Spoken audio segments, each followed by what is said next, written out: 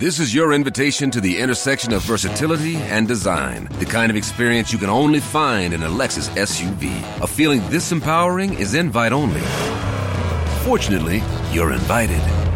Experience the versatility of the complete line of Lexus SUVs and some of the best offers of the year on select models at the Invitation to Lexus sales event, now through April 1st.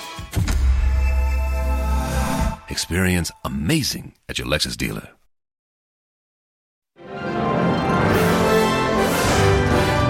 You're listening to SBS On the Money with Ricardo Gonçalves. Hi everyone, it's your daily 10-minute business and finance news wrap for this Tuesday, the 9th of January 2024. On Market Day, we'll speak with Scott Phillips from the Motley Fool for his take on the day's market action. But first to the retail sector, and it would appear the Black Friday sales proved to be a big hit with consumers. The Bureau of Statistics says retail sales surged in November by 2% to be at a record high of $36.5 billion. But what does it really say about consumers and the impact of interest rates? For more, I spoke with Stephen Halmarick, the chief economist at the Commonwealth Bank. So, Stephen, retail sales up 2% in November. But how much of that has to do with the Black Friday sales? And what does it say about the overall consumer environment?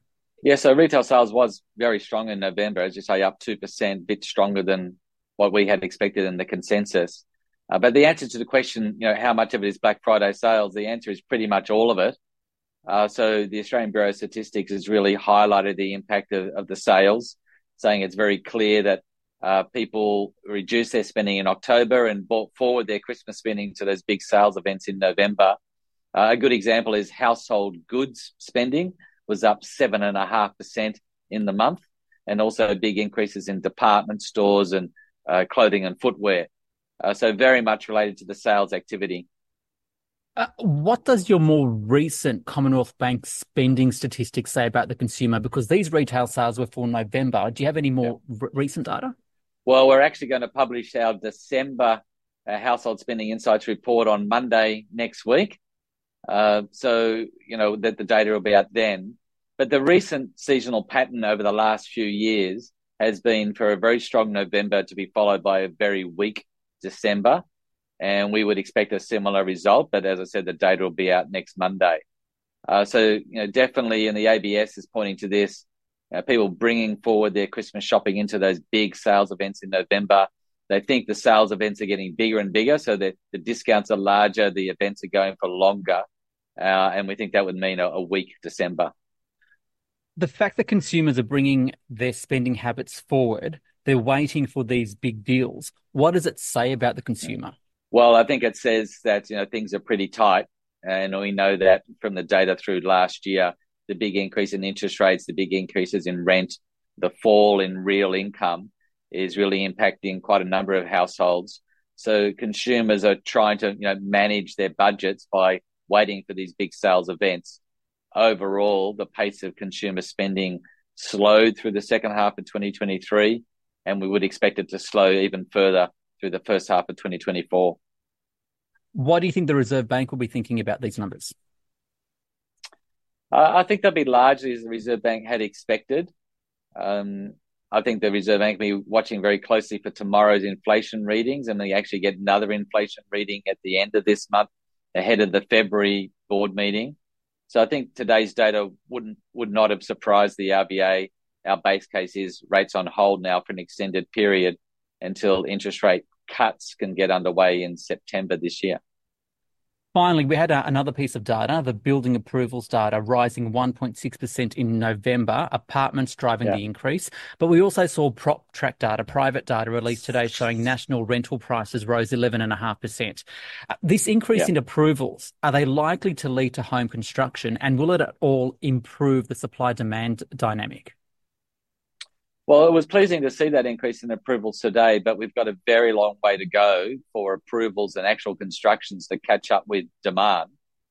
And the big increase today, as you mentioned, was in apartments. So private sector houses was down 1.7% on the month. And the ABS has pointed out that in the first 5 months of FY24, so from July to November last year, there was just under 71,000 dwelling approvals. At the same time in 2022, there was almost 82,000 dwelling approvals. So despite that increase in November, and there was an increase in October as well, we're running well behind the pace of building approvals just the year before, and still running well behind the level of demand.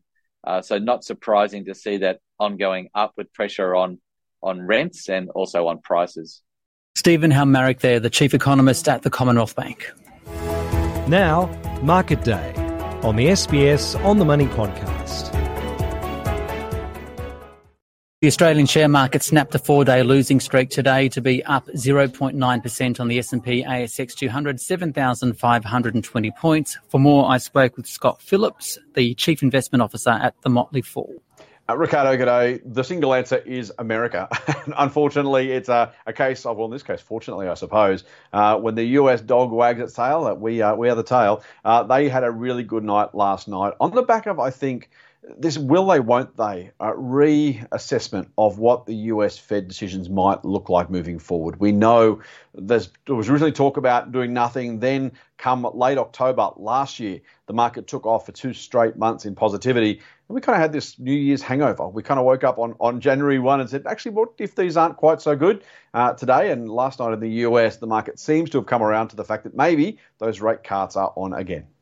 What's the general mood of investors at the moment, given that really solid run-up we had through Christmas, the geopolitical environment at the moment, and as you mentioned, this feeling that interest rates in the US will start to decline soon? Mate, you've absolutely nailed it. That is exactly what's going on. We know over the long term the share market tends to rise. In the short term, it's all about sentiment. It's all about that mood. There was very much a sense of fait accompli about rate cuts. Some comments from the Fed members in the US suggesting maybe things won't happen as quickly as we otherwise might have thought, and all eyes on the inflation numbers here tomorrow. It really does create, I think, a sense of uncertainty. That's why we're seeing these big falls followed by big rises, the market really trying to find its feet in 2024. So speaking of 2024, where do you see the investment opportunities? The $64 question.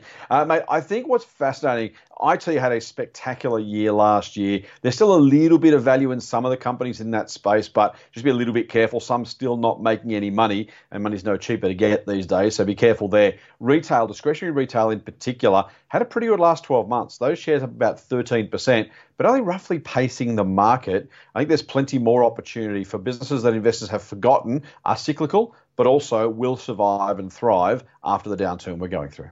Scott Phillips there from the Motley Fool. And before we go, more than 100,000 complaints were recorded with the Australian Financial Complaints Authority last year, just ahead of the 5th anniversary of the Hayne Royal Commission. The top product complained about was personal transaction accounts, while the top issue was unauthorised transactions. So scams are really causing havoc. For more, Madina Jafari spoke with David Locke, CEO of the AFCA. Well, no, it's not normal. And actually, to give you some context, in 2018, when we opened our doors, we took over from the 3 predecessor ombudsman schemes. Between those 3 ombudsman schemes, they received 50,000 complaints. So we've now received more than double the predecessor schemes back in 2017. There are really a number of things driving those numbers. Number one is scam complaints. We're seeing huge increases in scam complaints. Australians are losing more than $3 billion a year. It's a terrible financial crime. We're also seeing financial hardship rise because of challenges with high interest rates, as well as increasing cost of living pressures as well. And then we continue to see complaints against insurers for delays in processing insurance claims as well. So how can we tackle the scams issue? Yeah, well, we're really pleased to see the Albanese government announce a number of initiatives to try and reduce scams, including a new code of practice, which will apply to banks and telcos and others. We think there has been a gap in the regulatory framework, and I think this will put banks and telcos on notice that they have to do more. That's really, really important, and we applaud that decision, as well as the National Anti-Scam Centre, which has also been established. We saw the large banks and the customer-owned banks also announce, just late last year, a range of initiatives under the Scam Safe Accord that they will all implement to reduce scams. We're really pleased to see that. Again, we applaud the banks. Look, I think it's been a little bit slow. For instance, they've announced that they'll be implementing confirmation of payee, and all that means is if you're making a payment on your online banking, that they will match the account name and account number and give you a warning if it's wrong. Now, I think most people would have assumed that was already happening, but in fact only about 2 banks have implemented that. So we'd like to see these things implemented faster, because if they are, we'll start to see a disruption to scams. And what can consumers do to protect themselves? Well, look, be vigilant. I think a couple of messages that we share with people all the time. If you receive a text message with a link, never click on that link. Never click on it. If you receive a phone call and somebody's asking you for personal details, do not give it to them. If you're unsure, just hang up, jump onto the internet, look up the legitimate firm and call them and check with them. If you think you've been scammed, make sure you contact your bank immediately. And also share that with your loved ones, share it with family members so they can support you as well. And we hear people often say that they're ashamed or embarrassed that they've been scammed, and so they keep it to themselves. You've got no reason to feel ashamed. These are sophisticated criminal organisations, right? The scams that we're seeing are really sophisticated, and all sorts of people are scammed all the time. I know on a personal level, just last night I received a notification from my bank to let me know that my bank account had been overdrawn by $4,000. I looked in and I'd been scammed $4,000. I had to get on the phone to the bank last night. Unfortunately, I was on hold for an hour and 15 minutes until they took my call. I don't think that is good enough. I think we need the banks to be much more responsive than that. But again, my first point of call was to call the bank and seek help. David Locke there, the Chief Executive Officer of the Australian Financial Complaints Authority. This SBS On the Money podcast is provided for informational purposes only. The content on this podcast should not be understood as constituting advice or a recommendation. It is not personal advice and does not consider your personal circumstances or objectives. You should contact a licensed professional before making any financial decision.